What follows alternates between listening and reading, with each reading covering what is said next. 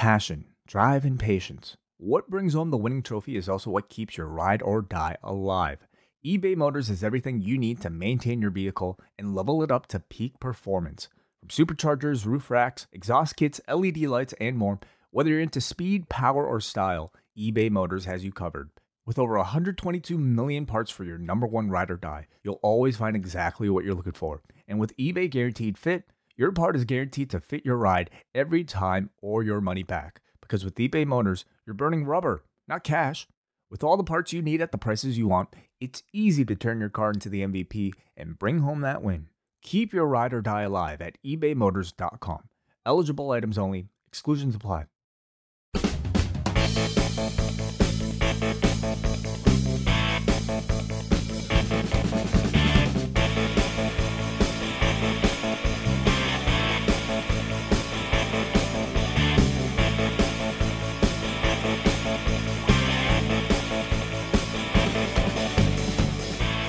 Hello everyone, and welcome to another episode of Thunderstruck, our look back at some of the greatest matches in the career of one Jushin Thunder Liger, as picked by each and every unique standalone guest. And I'm very excited about today because I'm going to be chatting for the first time with someone whose work in podcasting I deeply respect. He's a member of the Post Wrestling family. He does a podcast with my good friends Martin Bushby and Benno, the British Wrestling Experience. This is Jamie. Jamie, how are you? Jamesy, sorry. How are you, sir? I'm very well, WH. As we were saying before we got on the line, we should probably apologise to listeners in advance. We're both quite tired for different reasons.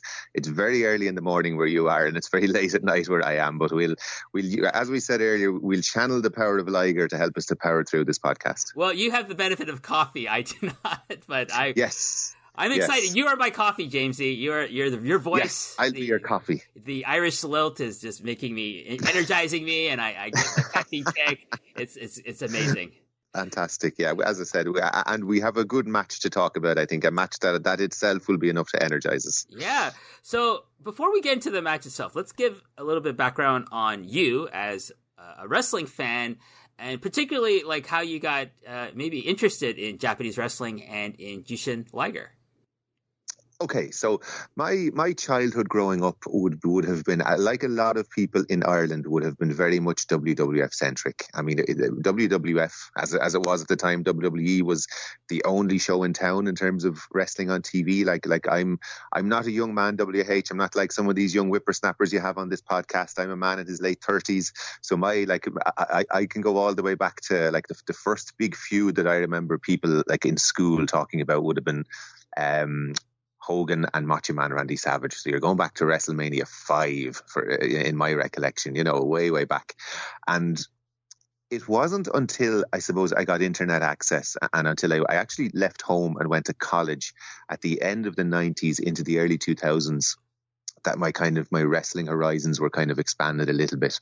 Like I would have been aware of WCW, but I wouldn't have been aware of somebody like I would have known the bigger guys in WCW, like your Vader, your Sting, all those guys. But Liger and Japanese wrestling would have been completely alien to me. And it was only when I discovered the internet, I suppose, and I would have been in college and kind of reading the results of Raw from the night before and that kind of thing, and reading about the pay-per-view results.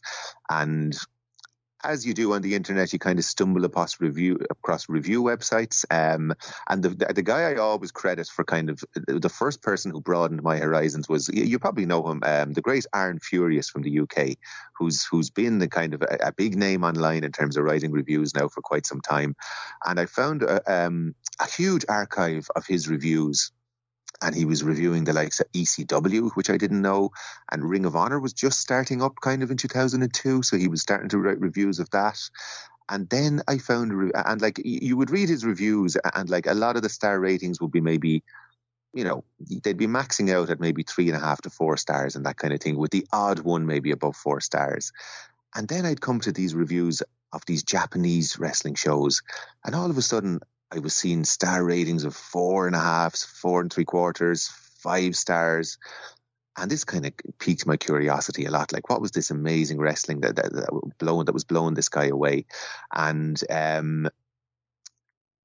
he would also kind of, when he'd write his reviews, he would kind of give a little plug to the person he was getting his tapes, as it would have been at the time, from. And like, you know, this is back, like, a lot of our younger listeners mightn't realize that there was a time when VOD wasn't a thing, and there was a time when we kind of had to make a bit more effort to get to watch our wrestling.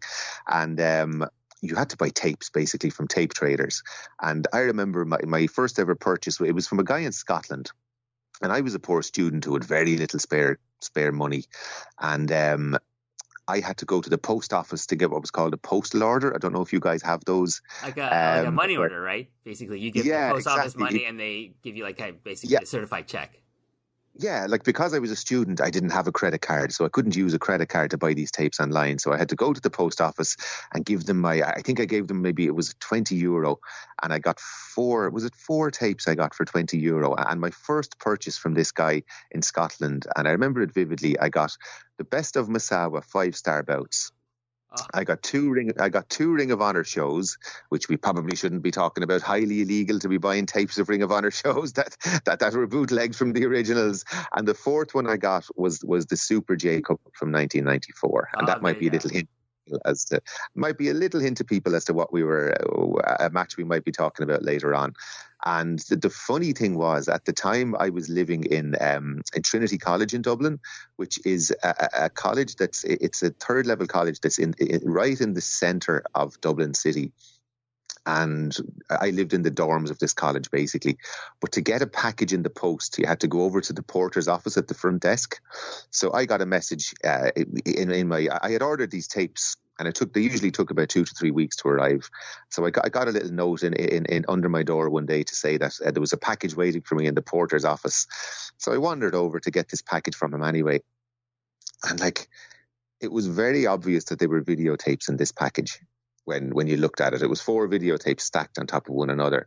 And the porter kind of I had to sign for them and that kind of thing, and show him ID to prove that I was who I was and that kind of thing. And this guy is handing over these tapes to me, and he's kind of giving me a bit of a nod and a wink.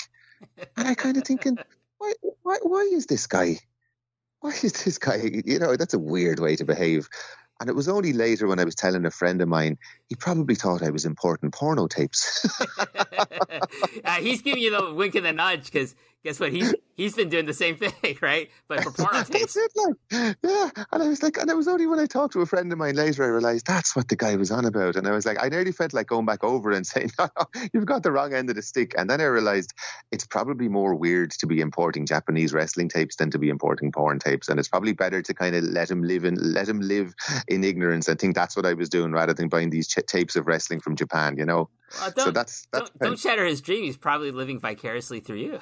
Absolutely. I'm surprised he didn't ask me where I got them, actually. Surprised he didn't ask you to get like a copy of them. Yeah, exactly. Okay, can I borrow one of those tapes? He probably would have got some shock if I'd given him the tape of the J Cup. He'd be thinking, that's not what I signed up for. You just give him the ROH one, and you know, like, there you go, like Special K. Oh, what's this? Special K. There you go. Exactly. That's amazing. Like, my own story of, like, I'm not gonna go deep into it, but my own story of getting into Japanese wrestling really mirrors yours, and like it's based on like reading about these names. Like, actually, my discovery of Japanese wrestlers was in an After Mag. Was inside. Oh wow! Okay. Like, you know, because I'd follow like the results, and Inside Wrestling. This is one of the After Mags. Inside Wrestling always had the champions of all the other companies, including Mexico and Japan. And I'd see all these names. Oh, the Road Warriors are the NWA International Tag Team Champions and they won it from who? The Rock and Roll Express, the Russians. Riki Choshu and Junichiro Tenryu or something like that. They weren't ever a team, but just throwing those names out there. But I was like, who the fuck are these guys? And then I'd like, wait, All Japan Pro Wrestling, Pacific Wrestling Federation. What is PWF? New Japan, IWGP? What the hell is this stuff? And then I just dove in. I was like, there's wrestling in Japan? There's wrestling outside of North America? I didn't know that. Yeah. And then I got this book I think it's called Wrestling Almanac, and it was like 1990. I'm going to say it's like 1996 or something, because like they're waxing poetically about Misawa and Taue and Kawada, and I'm reading these names for the first time in my life, and like something published by, you know, the Stanley Weston Publishing Company, and I'm just like freaking out. And then I get into tape trading. I get my first tape not from some guy in Scotland, but from some guy in Toronto, Dan the Mouth Lavransky, who did the Live Wrestling podcast radio show with Jeff Merrick, and I met those guys, and that's how I got involved with post wrestling to this day, and blah blah blah. I met John Polk when he was 16, blah blah blah blah. Anyways, I don't want to go on about that, but yeah, it's very similar to you, Jamesy, and this is one of those shows also that I got into, the Super J Cup '94. So with that being said, what match are we going to review today? So we're reviewing one of the semi-final matches of that tournament between Jushin Thunder Liger and the Great Sasuke. Yes, and this is on April 16th, 1994, the Super J Cup 1994. And just you said, it's one of the semifinals, and it's emanating from Ryogoku Kokugikan, a.k.a. Sumo Hall. And James, give us a bit of background on the tournament and on this and the Great Sasuke, if you could. Okay, so like if we're talking about Liger and this whole podcast series, I suppose is aimed at talking about the greatness of Liger and celebrating his career and that kind of thing. And like one of the great things about Liger was his influence, and the idea of the J Cup was Liger's brainchild. It was something that he always wanted to do, where he wanted to kind of highlight the junior heavyweight division in New Japan Pro Wrestling, and there had never been a show put on by New Japan that was solely kind of containing junior heavyweight wrestlers. So he had the idea of a one-night tournament, and he tried to assemble a kind of a cast of the best junior heavyweights he could in Japan, with a particular eye on maybe highlighting guys who wouldn't be known by the wider public. So he ended up putting together a one-night tournament with 14 wrestlers, and reading it now, like it's a who's who of kind of wrestlers of the time, So you had Black Tiger, who was Eddie Guerrero. You had Wild Pegasus, who was Chris Benoit. You had Dean Malenko. You had Gedo. You had Hayabusa. You had Great Sasuke. You had Negro Casas from Mexico, Taka Michinoku, Super Delphin. The list goes on. And if you look at that lineup and look at what those guys went on to do in their careers, but a lot of the guys in the tournament maybe wouldn't have been like the likes of Hayabusa and the likes of Sasuke wouldn't have been as well known maybe in 1994. And this was Liger's way of kind of showing off these guys and their talents. So it was running in conjunction. It was mainly new, like the most well-represented company were New Japan, and they were the host promotion. But you also had Michinoku Pro, you had Wrestling Association R, which is the former Wrestling and Romance promotion run by Tenryu, FMW, CMLL. So a lot of smaller kind of promotions, again, that maybe wouldn't have been as well known, were kind of promoted here as well. And Sasuke himself, Sasuke is... It's hard to. I was trying to have a think about Sasuke earlier. Obviously when we talk about Liger, we talk about one of the greatest of all time. A legend of wrestling. I don't know. Would you call Sasuke one of the greats of all time? But I suppose would you describe him maybe as more of a cult hero kind of WH? Like he's very much a kind of a Sabu type figure, where he's. He may not be the greatest wrestler of all time, but he does things that really stand out to people, So to my mind, Sasuke would be one of the craziest bumpers of all time, one of the great sellers of all time, an amazing one of those fearless high flyers, a bit like Sabu, who just seemed to have no regard for his own personal health or safety when he was, when Sasuke went for it, Sasuke went for his big time, to the point where he suffered some terrible injuries in the ring. Like I believe he fractured his skull on 2 separate occasions while wrestling. He is one of the founders of Michinoku Pro. Later in his life, he went on to be a member of the Japanese government, I believe.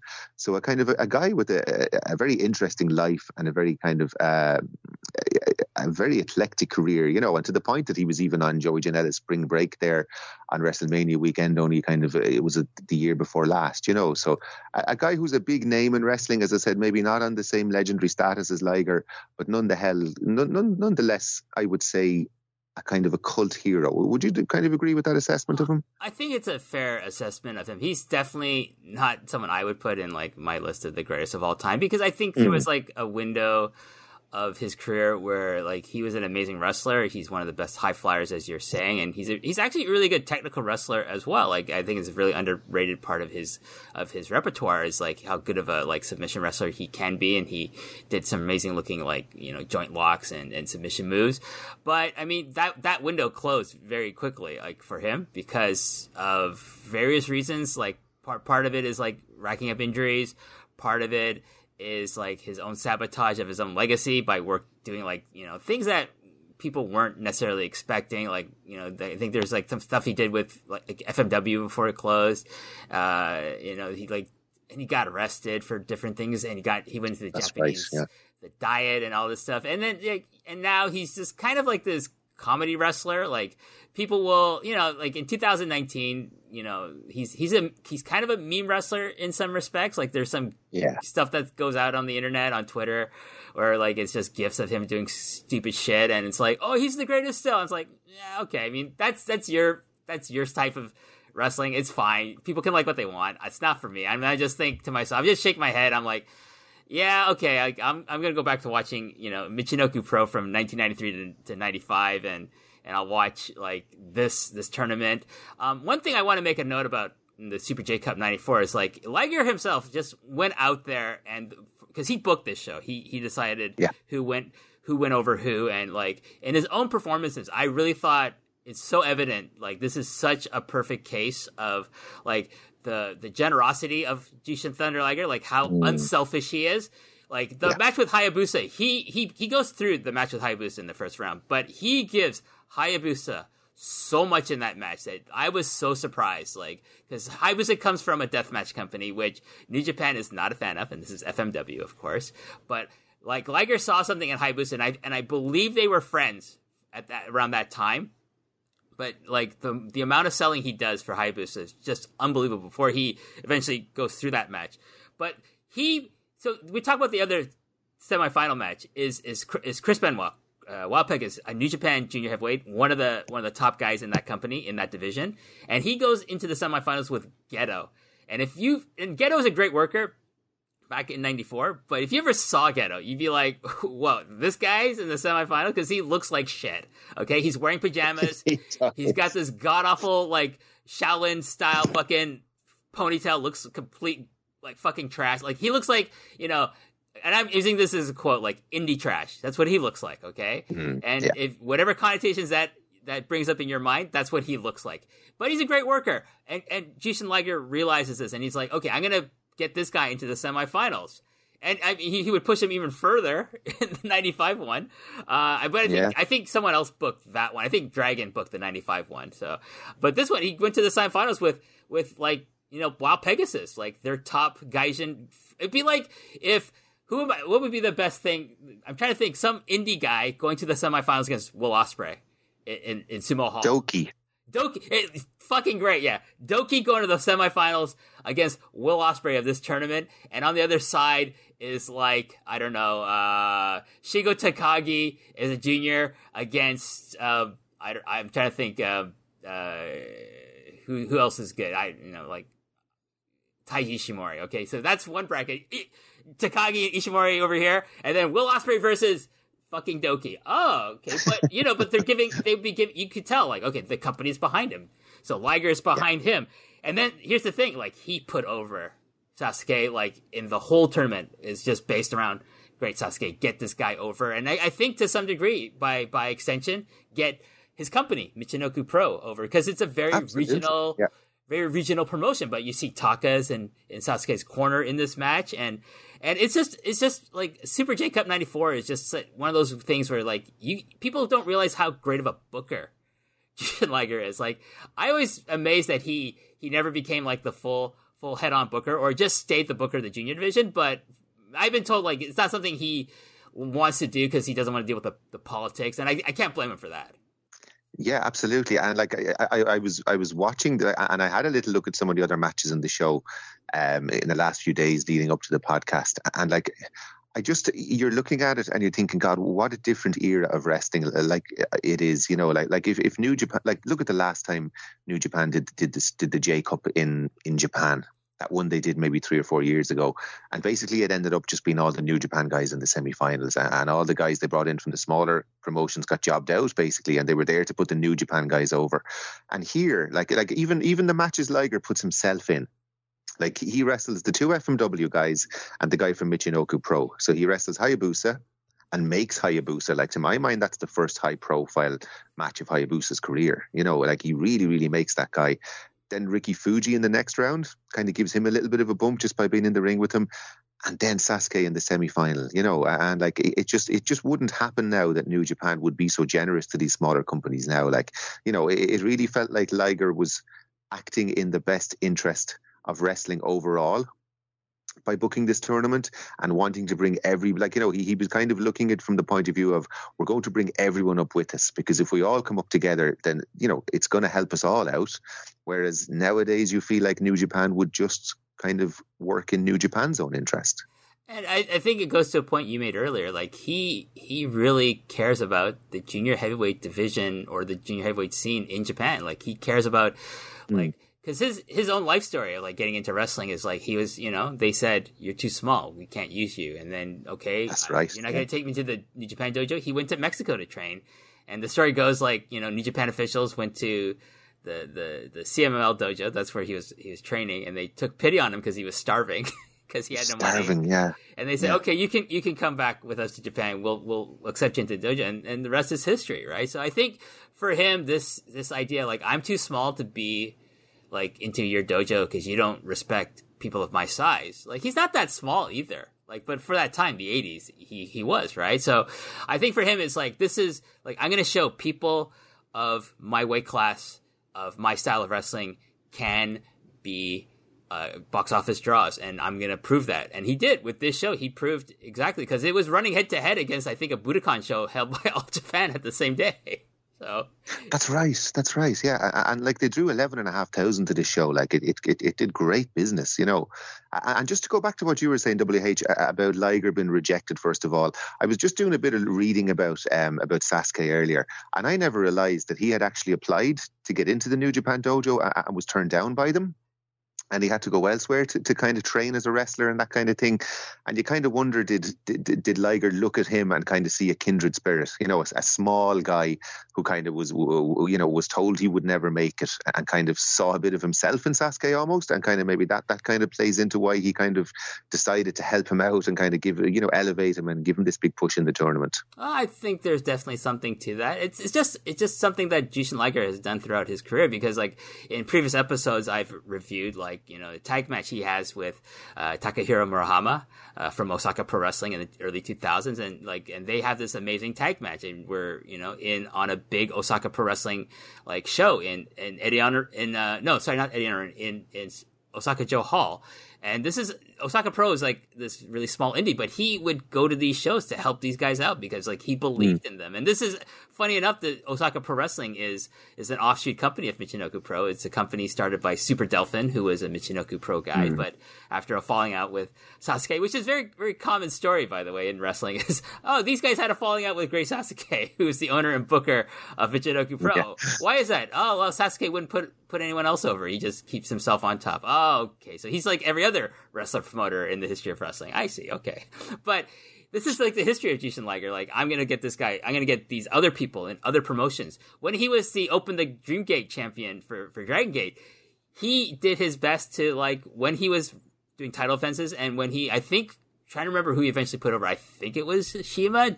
Don't yell at me if that's wrong. But whoever he put over, he put that person over strong. He made that belt stronger. So, like, he does not look at it as, like, I'm doing you guys a favor. He's like, how can I help you? That's his mentality. And the funny thing is, it doesn't tarnish his legacy one bit. Like, you know, and nobody looks at Jushin Liger and kind of, you know, the way these wrestlers, some wrestlers are so protective of their reputation and so protective of themselves that they won't take pinfalls, and they think it will tarnish, you know, their aura or something like that. Like, nobody, Liger's greatness isn't diminished in anyone's eyes because he put people over. You know what I mean? Like, I had the great honour and privilege of actually getting to see Liger wrestle in person here in Dublin in Ireland earlier this year in OTT. And he came over and he put over Scotty Davis. Like, you know, Scotty Davis is an up and coming wrestler in Ireland. we're all very high on him here in Ireland, but he's a relative nobody in terms of the worldwide scene. Liger comes over to Dublin and we were all in shock when he put him over. We just assumed, we're so used to New Japan wrestlers coming in and just pinning our own talents. It's what happens when they come to the UK for the most part. It's what happens when they come to Europe. They don't tend to take pinfalls. And here's Liger, comes to the country for the first time and puts over an 18-year-old kid, and that's the mark and the measure of the man. And to me, that enhances his greatness rather than diminishes from it. Oh, definitely. That's what I was going to say, is if anything, his generosity, is something that enhances his reputation and makes him more of a legend than a lot of other people of his generation, who wouldn't do business with people, whether they're from Japan or from the United States or Canada or the UK or from Mexico. There's a lot of selfish wrestlers out there. There's many Mil Mascaras out there. There's very few Jushin Thunder Ligers. You know what I mean? Yeah, so that's all I'm going to say about that. So let's get into the match, Jamesy. So we start the video on New Japan World. At least I did. I don't know. Maybe you've dug out your old tape. I do not have access to my DVD of this show. It's back home in Toronto. But Liger's out first, and Sasuke is introduced first. They're all in the ring right now, and he's seconded by Taka Michinoku, a very young-looking Taka Michinoku, who knew what kind of a ne'er-do-well he would become later in life. And there's a big cheer for Sasuke's name announcement.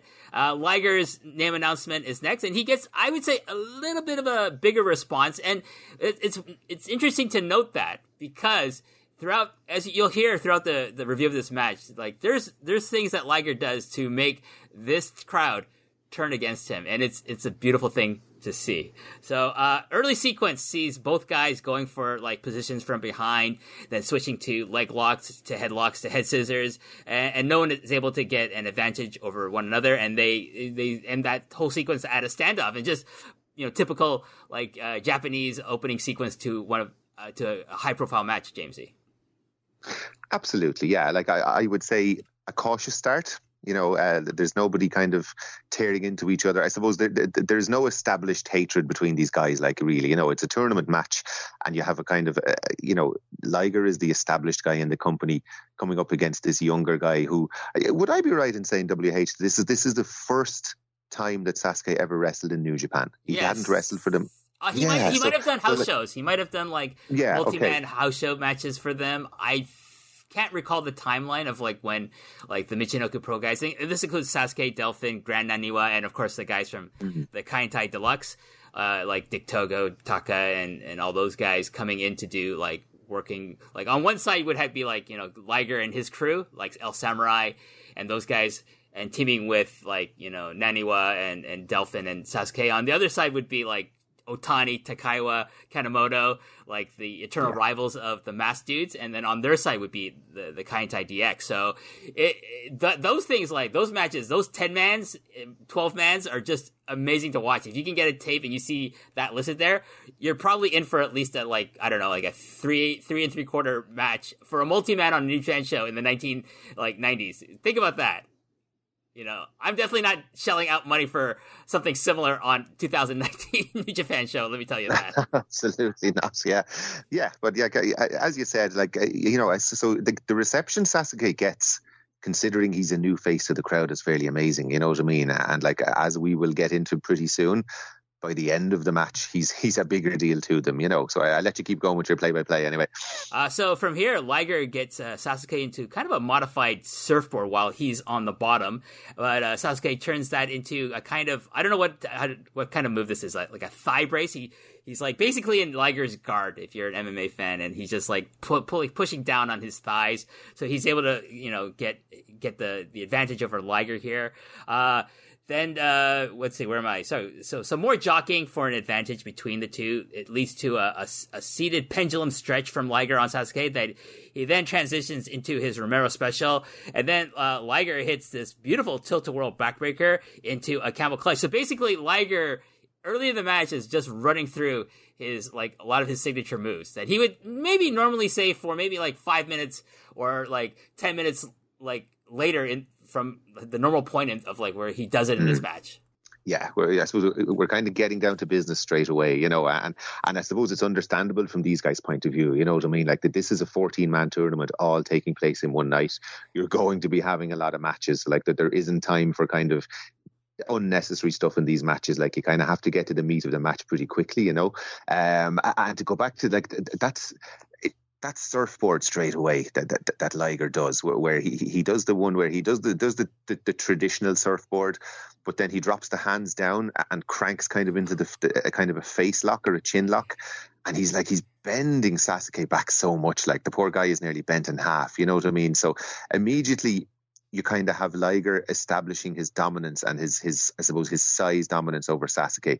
And immediately I think like a great thing about this match is I feel like almost straight away from this point, the roles are defined. You have Liger being the bigger guy, the bully. He's acting like he's arrogant. He's this is his home turf. He's the kind of the junior ace of the home promotion. And he's kind of bullying this little indie guy who's had the temerity to come onto his home turf and try and challenge him, and he's being a dick basically almost from the outset. And it kind of makes sense from a from a psychological point of view of the match itself. Like he would, of course, he wants to go into the finals. He's wrestled 2 matches already. This is his 3rd match. He wants to go to the finals. So he's thinking, I got to put this guy away quickly, right? So like I'm going to use all my signature moves, the Romero special, the Tilt the World backbreaker early on to wear him out so I can put him away quickly. I don't want to wrestle like a 20-minute match because I'm going to have to face, I think, I'm trying to remember if this was the second semifinal match of the night or the first one, because then he has to go face, while Pegasus, Chris Benoit, the final. So that anyone who's in this match has got to think, oh my God, I'm not in for a good time because I say what you will about Benoit. We're not going to get into that, but like that guy was a machine in the ring. So it's like, from a storytelling point of view, it's like, yes, it makes complete sense that he's going to hit all his big moves here. And you're right. This whole idea that he's the bully, like, you're on my home turf, you punk. But that's the brilliance of his storytelling, is because like he wants people on his own home turf. Sumo Hall is his home, right? It's New Japan's turf. Yeah. But he wants these fans to cheer for Sasuke. And guess what? I'm going to spoil it a little. He succeeds. They turn on him. And it's because of Jushin Liger. It's not, it's because Sasuke is a great babyface in his world, but more importantly, it's because Jushin Liger is a master professional wrestler. Absolutely. He has that ability that Tanahashi has, where yes, he's predominantly a babyface, but just like when Tanahashi wants to be an asshole in a match, when he does, it's amazing. And it's really, really good to watch. Yes, Liger has. I think probably he learned it from Liger. That's my exactly. Yeah. From here, Liger has the early advantage and maintains it with a capo kick that knocks Sasuke out for a couple of seconds. Like there's this point where he just hits his capo kick, and you think, okay, he should be getting up, but Sasuke's just lying there, selling the hell out of this thing. The result is that you hear. Do you think he was legitimately knocked out? Because he's either a great seller or he actually was a little bit knocked silly for a while, because the match came to a standstill for a good 30 seconds, and the ref goes to check him and he's kind of lifting his head up and his head is just flopping back down onto the canvas. And if it was Sasuke selling, that's some amazing selling. Well, what the result of that is, of him just lying there from this capo kick, is that this is where you start hearing the smattering of the fans getting behind Sasuke. Sasuke! You don't hear it before this point in the match. This is when you start hearing it. It's I don't think it is, because I think if he was legit knocked out, he wouldn't have been able to do a lot of the moves that he did later. For me, there is a part in the match where we're maybe he was knocked out. We'll get to that near the end of this review. But no, I'm thinking it was deliberate, and I'm thinking that's something that maybe him and Liger came up with. It's okay, we got to turn these fans against me. I'm going to just beat the shit out of you for 5 minutes, and I'm going to pretend to knock you out. So because people don't want to see a match end that way, right? This is a big tournament. Oh yeah. All these people are. This is a highly anticipated match because of the performance Sasuke did earlier in their tournament, and maybe things that people have seen his work outside of New Japan and are excited about it. So if you have this sequence where he's just lying there and there's a fear that the match is going to end, so maybe they're cheering for him more get up, continue fighting. We don't want this match to end. But then that turns into like a support for Sasuke himself, doesn't it? So I'm just like, I think that I'm gonna go with that because that sounds like just absolute brilliance on my part, for me. Yeah, that's the kind of amazing psychology that makes Liger the great wrestler he is, isn't it? And like all of the things that happen in this match, and we'll talk about other things later, these have Liger's fingerprints all over them. He's a wrestler that thinks about what he's doing and gives deep thought to how he can get a crowd to react the way he wants to. Yeah, so Sasuke does indeed recover. Don't worry, everyone. The match doesn't end here. That's not it.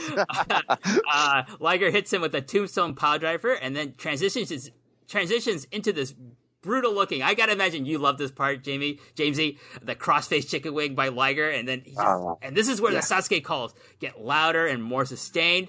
So at this point, like Liger's really focusing on the left arm of the great Sasuke. Absolutely, yeah. And like I will. One of the things that always comes to mind for me about Liger is when he locks on a submission. He locks on a submission in a way that very few wrestlers do. Like everybody uses submissions in wrestling, but when Liger puts on a submission, like he cranks that thing on big time. And as you said, the chicken wing. Like when he's got the chicken wing on, he's so demonstrative in his own movements. Like he's moving his own head, like that long hair is flying all over the place. When he puts on, he kind of transitions from that into I'm very bad at naming some of these submissions. It looks like a kind of a Kimura or a double wrist lock, kind of the arms behind the back. But again, like it's a bit like when Kawada puts on the stretch plum. Like he's absolutely shaking his whole body, like putting every ounce of his effort into trying to hurt his opponent as much as he can, and then transitions from that into the cross arm breaker. And again, you feel like he's going to pull Sasuke's arm out of its socket almost, like the way he's cranking these submissions in, and all the time the crowd sympathy is building and building for Sasuke, and at this point it's very clear who's the dickhead in the match and who's the kind of the underdog hero, you know what I mean? And yeah, like that's, I think there's this misconception out there maybe from people who mightn't have seen a lot of Liger that he's a great high flyer, and Liger was a great high flyer at points in his career, maybe before the brain tumor and that kind of thing.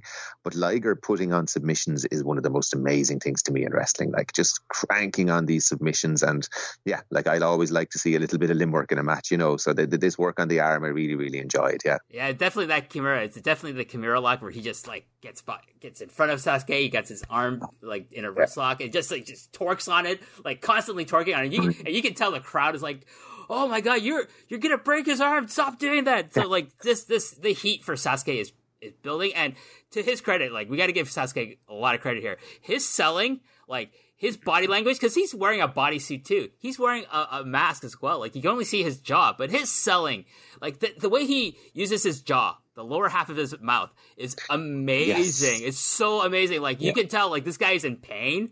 He's like, he doesn't know if he can continue. Like you can tell, like I should just give up here. But he doesn't. And like you get behind that. It's so brilliant.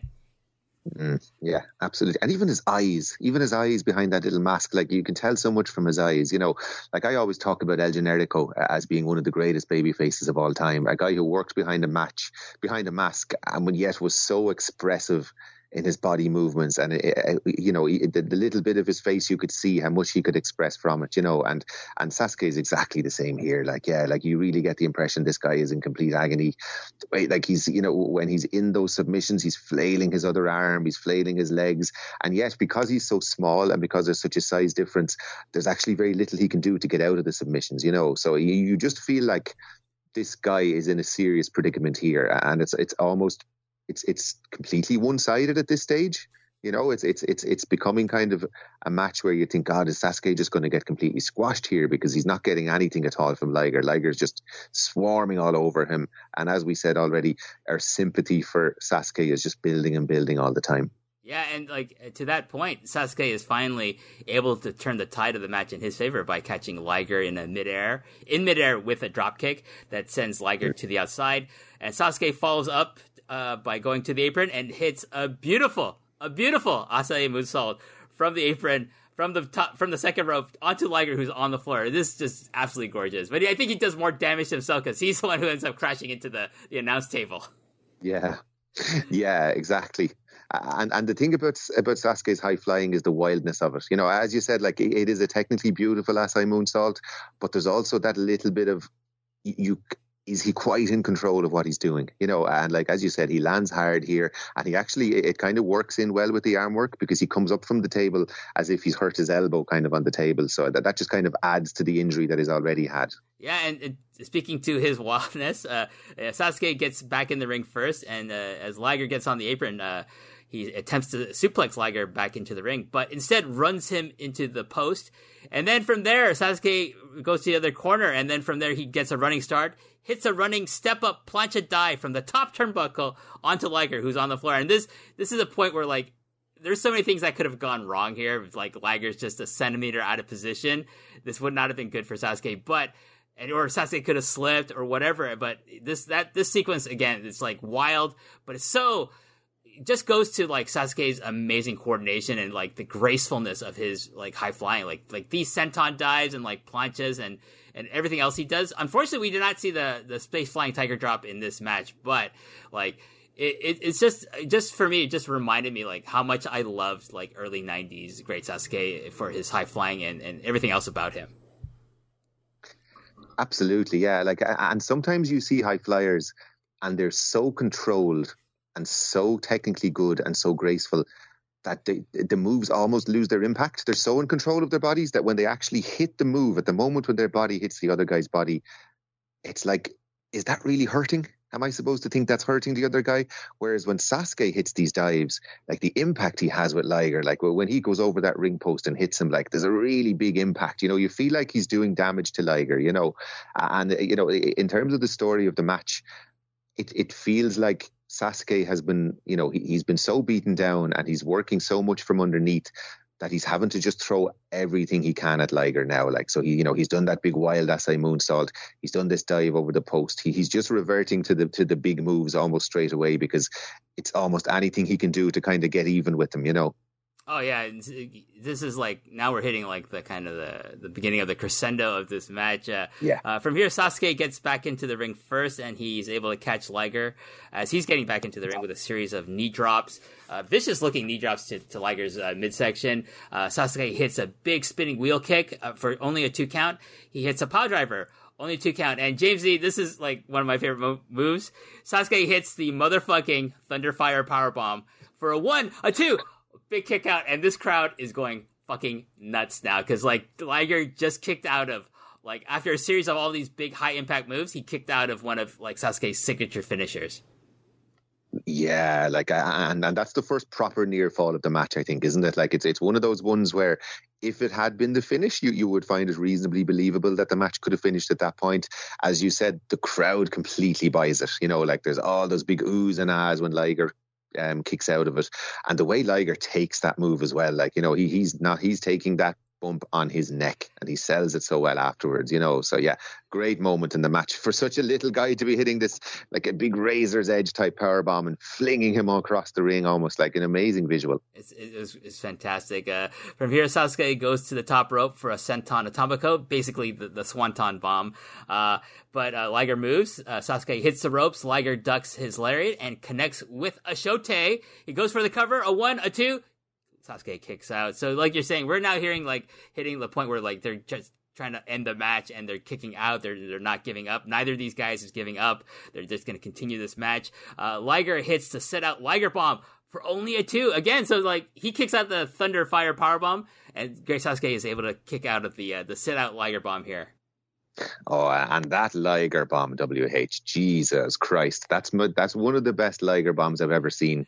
Like, because Sasuke is so small, like Liger's really able to get him up, like, and he just flings him down, like just completely releases it as he's dropping down, and like it just looked incredible, you know what I mean? And like the volume has completely been turned up in the crowd now, you know what I mean? Like, they're so into this match at this point, they're reacting to everything. They're they're expecting that at any point any of these big moves could be the end of the match. Well, this is, I think, when the point where they start doing the Sasuke. Yes, and they're oh my totally god, like behind him at this point. I hear nothing for Liger, really. It's all for Sasuke, and they created their own chat for him where they're doing the claps. Sasuke.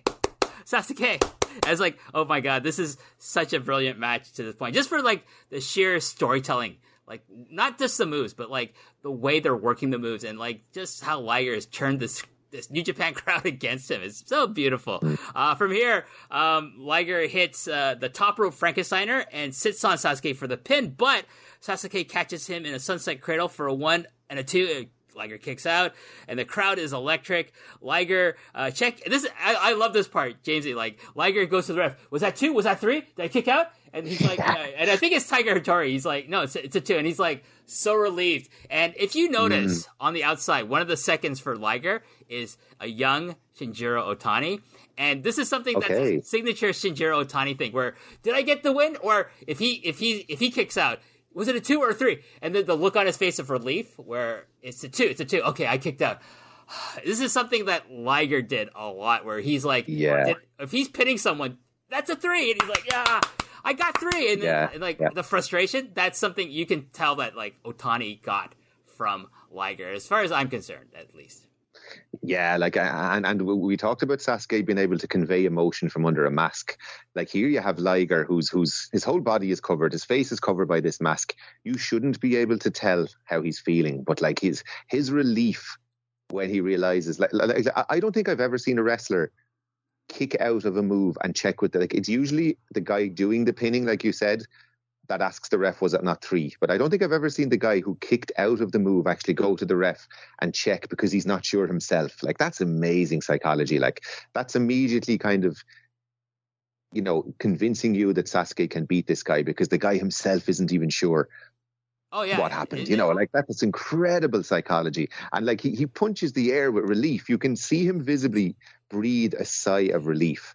And like, that ability to convey emotion and to be so expressive from behind that suit and mask is another thing like that just marks Liger aside from nearly every wrestler in history. I think he's probably, like, you got to think, he's wearing that bodysuit. You think that's a hindrance to, like, selling, but it's not. Like, he's such a master of body psychology, like conveying emotion through his body. Not even like, because he's got a full face mask. You can't see anything. You can't see his eyes. You can't see his mouth. Yeah. It's amazing. This guy is so good. This is why I wanted to do this series, Jamesy, to wax poetic about the greatness of Jushin Thunder Liger.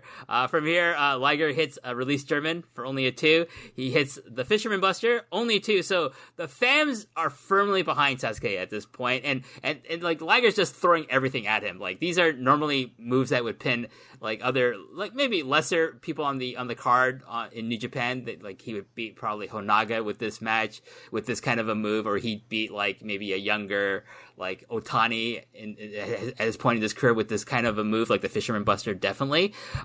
Liger from the apron suplexes Sasuke to the floor, and I like the part that this is not like some struggle. He just grabs him and he suplexes him out. Like, I like that more than like the 2-minute struggle. Like, oh, I'm going to suplex you back in. I'm going to suplex you outside. Liger, this is something Liger is really good at. He just grabs the dude. He gets on the apron and he throws him outside with a suplex. It's beautiful stuff, Jamesy.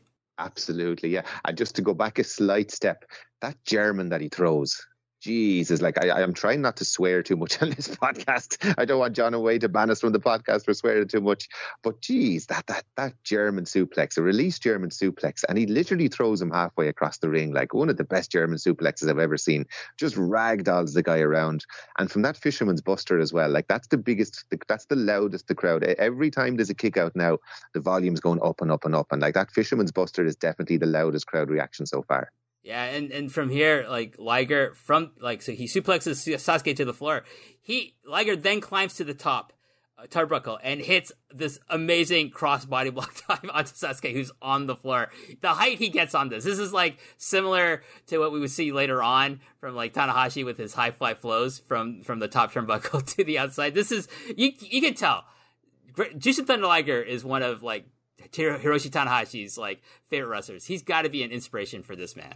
Yeah, and even in the course of our conversation, we're picking out little things that you can see Tanahashi doing, like, so like we've seen the full range of Liger in this match. Like, we saw the mat work at the start, we saw the amazingly kind of vicious submission holds and that kind of thing. We've seen his personality, we've seen his expressiveness, and that crossbody, like, just a little reminder that yes, like, as well as everything else, he still is an incredible high flyer. Okay, and so we get back into the ring, and Jamesy, why don't you finish out the rest of the review, because we're kind of pretty much at the finish now.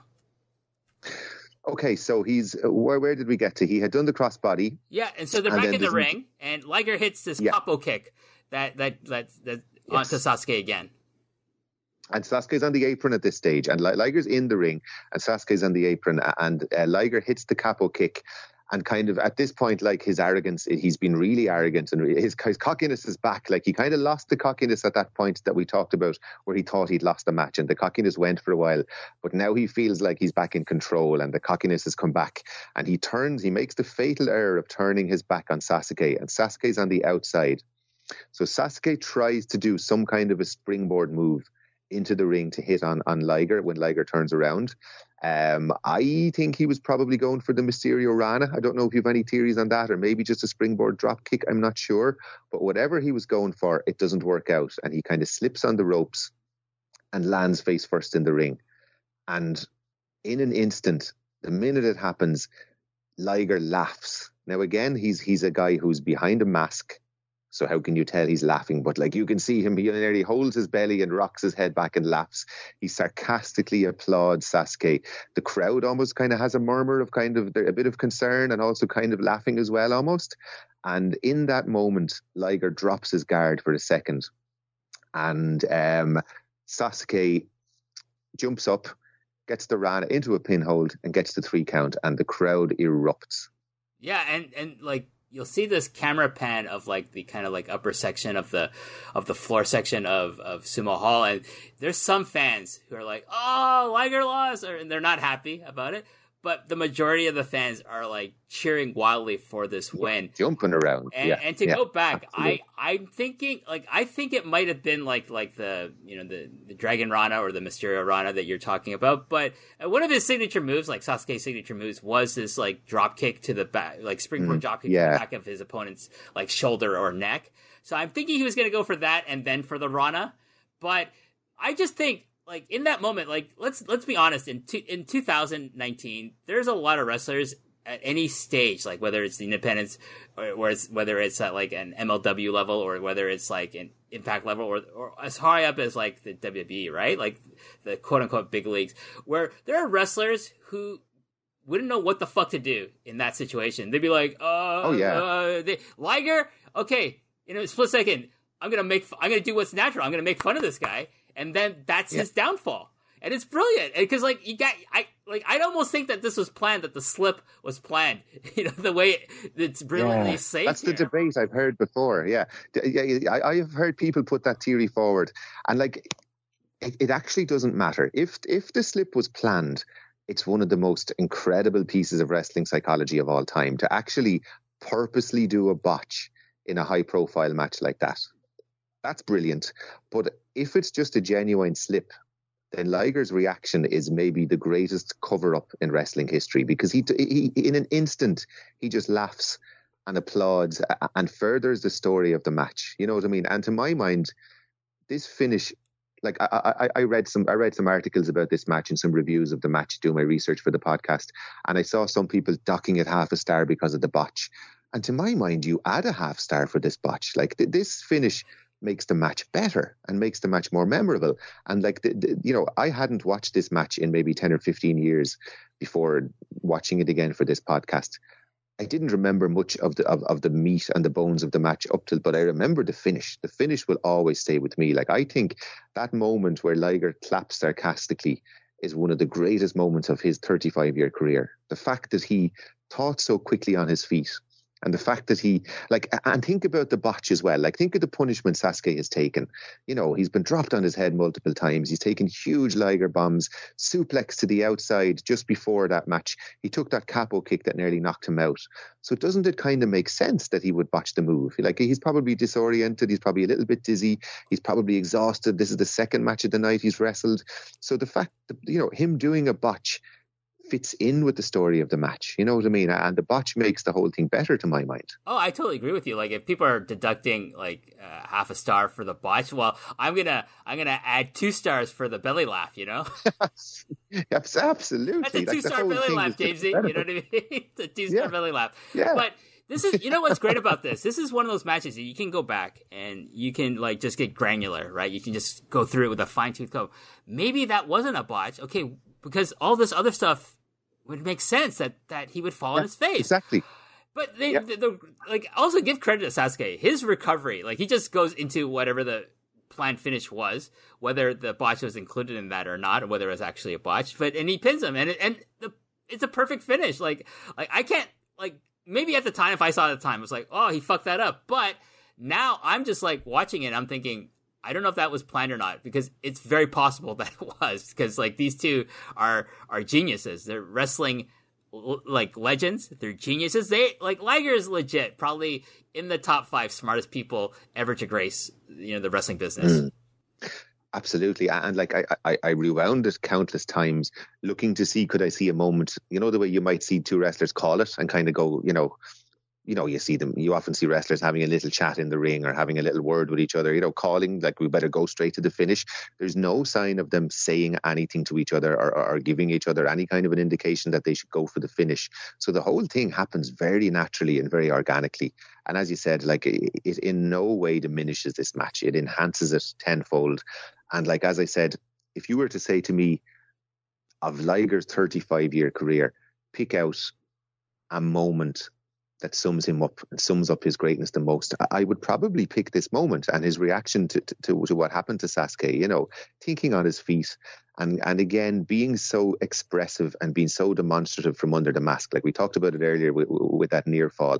It's the same thing again here. As you said, he literally holds his belly and laughs, and it's like, how can you tell that a guy under a mask is laughing and yet he convinces us that he's doing it? You know what I mean? So I just think, yeah, as I said, like I was so happy when you said to me this match was still on the table, because you said to me, pick a Liger match, and I assumed Liger Sasuke would have been the first one picked, you know what I mean, because this is the match I think of when I think about Liger, and this is the match I think of when I think about how great he is.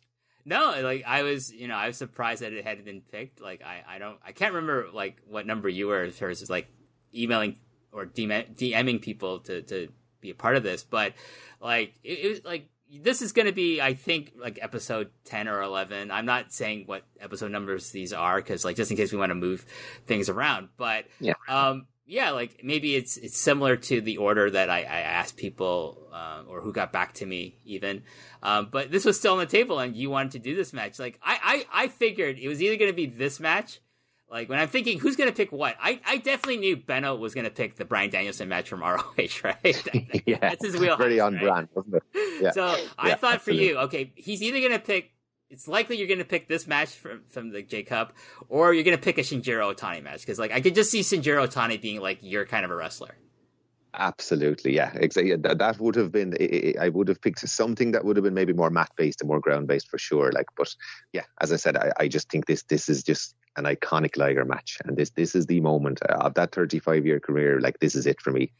And to wrap things up for this match review, like I thought, people know my thoughts. I've reviewed this entire show with John way before. It's out there in the ether of the internet. You can go find that. I Wax Poetically. I love this match so much, and watching it again, I was just reminded of, like, it's the other thing is Jamesy, like, I found things I didn't notice before in this match. That's how great it is. That's how great. I go back and I think I didn't notice that before. My God, this is amazing. Oh yeah, there's a lot of little things in this match, and like, anyone who listens to me regularly on the BWE at this stage of my wrestling fandom, I like the big high spots and I like the big moves and all that kind of thing, but I get great satisfaction in finding little things in matches. You know what I mean? So those submission holds at the start that are cinched in so well, and the viciousness with which they're applied, that reaction that Liger does when he's nearly pinned, the capo kick to Sasuke and how long he stays down, and the way the ref is trying to pick his head up and it just flops back to the mat. These are little things that I get great satisfaction out of from a wrestling fan. Like, and it's a match, like I watched it actually, I think it was 3 times in total in the last few days, and like it was, I never go back and watch matches. I usually watch a match once and that's it. And I had no problem sitting through this match 3 times. It's an incredibly rewarding match, and you get more from it every time you look back. And to me, that's the sign of a really great match. Well, I think, like as many reviews as I've done into this series now, like I find that's a very common theme throughout a lot of Liger's matches. Like, there's a lot of things that you can, like, fine tooth comb. The first 5 minutes, the middle 5 minutes to the last 5 minutes of each match. There's like, things build up on it. It's like a cake.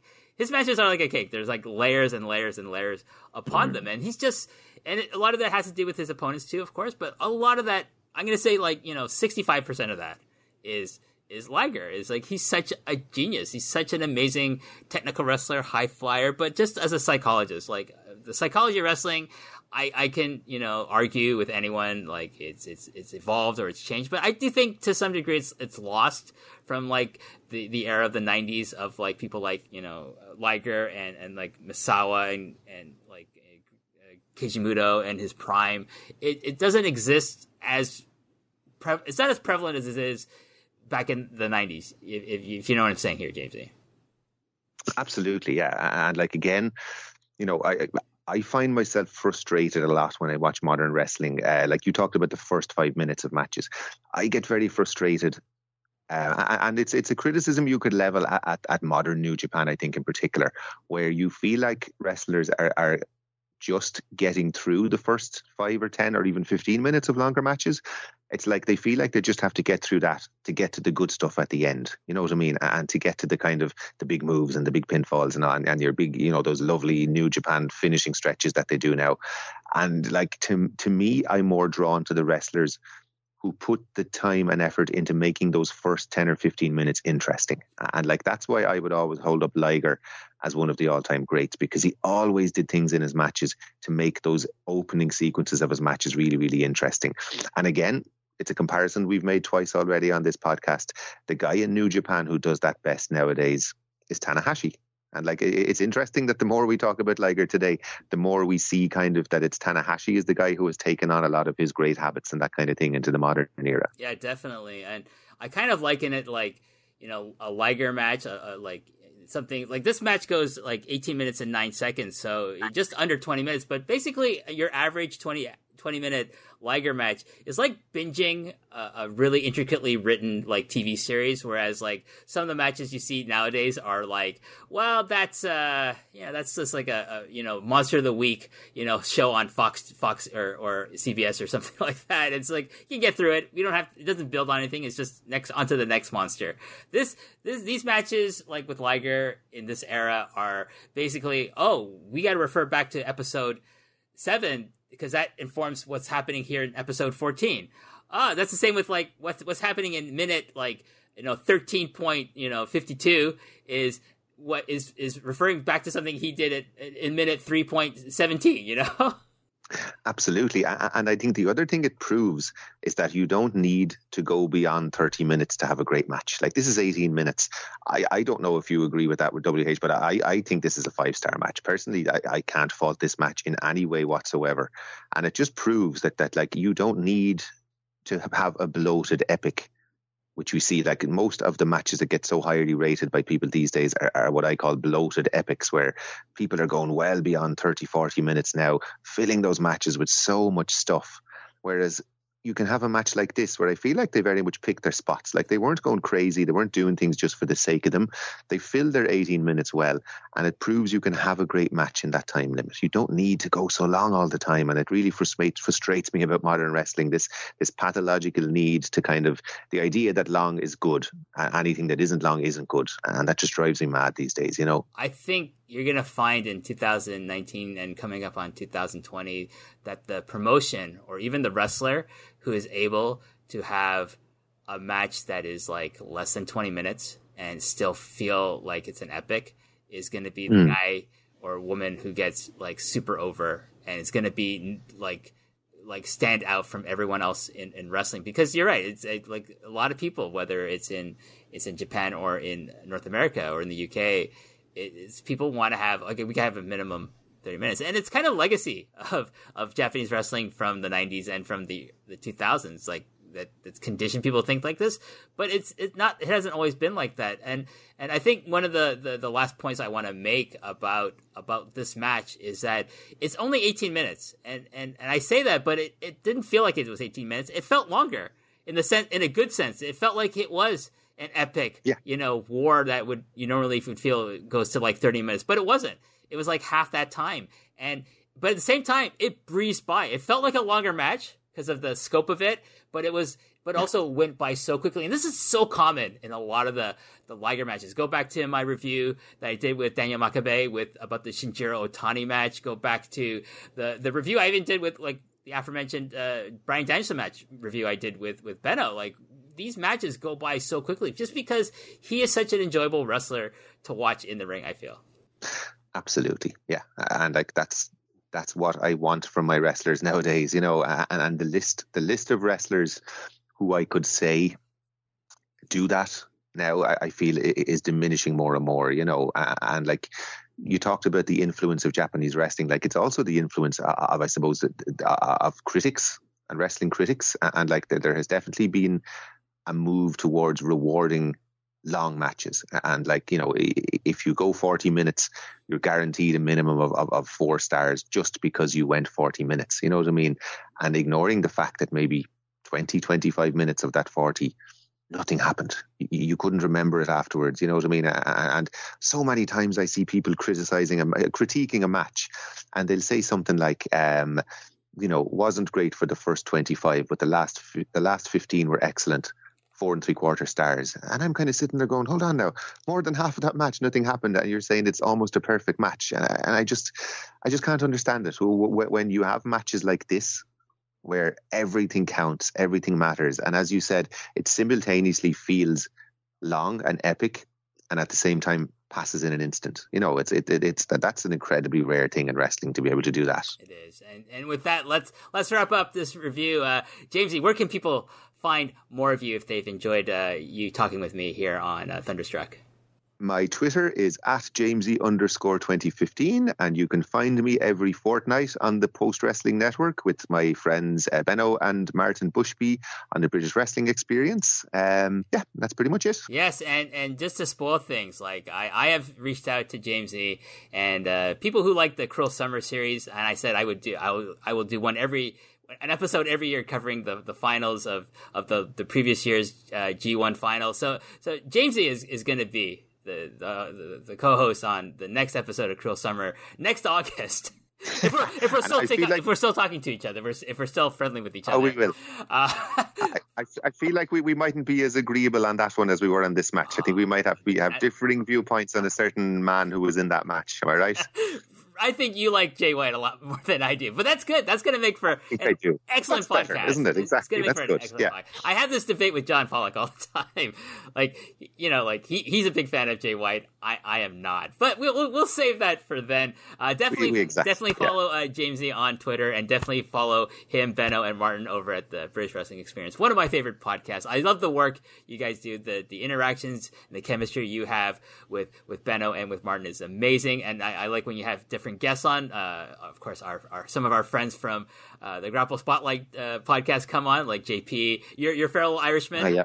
My fellow Irishman, JP, absolutely. And of course, Will Cooling from the PW Torch podcast, doing the British stuff. He's a usual guest on the British Wrestling Experience. Just a great show. I love it. I keep up with the British wrestling scene and the Irish wrestling scene through you guys as well. And of course, the stuff that the Andy Ogden does for the Undergraps portion of the show once a month. Great stuff. Check me out at WH Park 9. Check me out on Post Perez with John Pollock every month. And until the next episode, I will say to everyone, goodbye.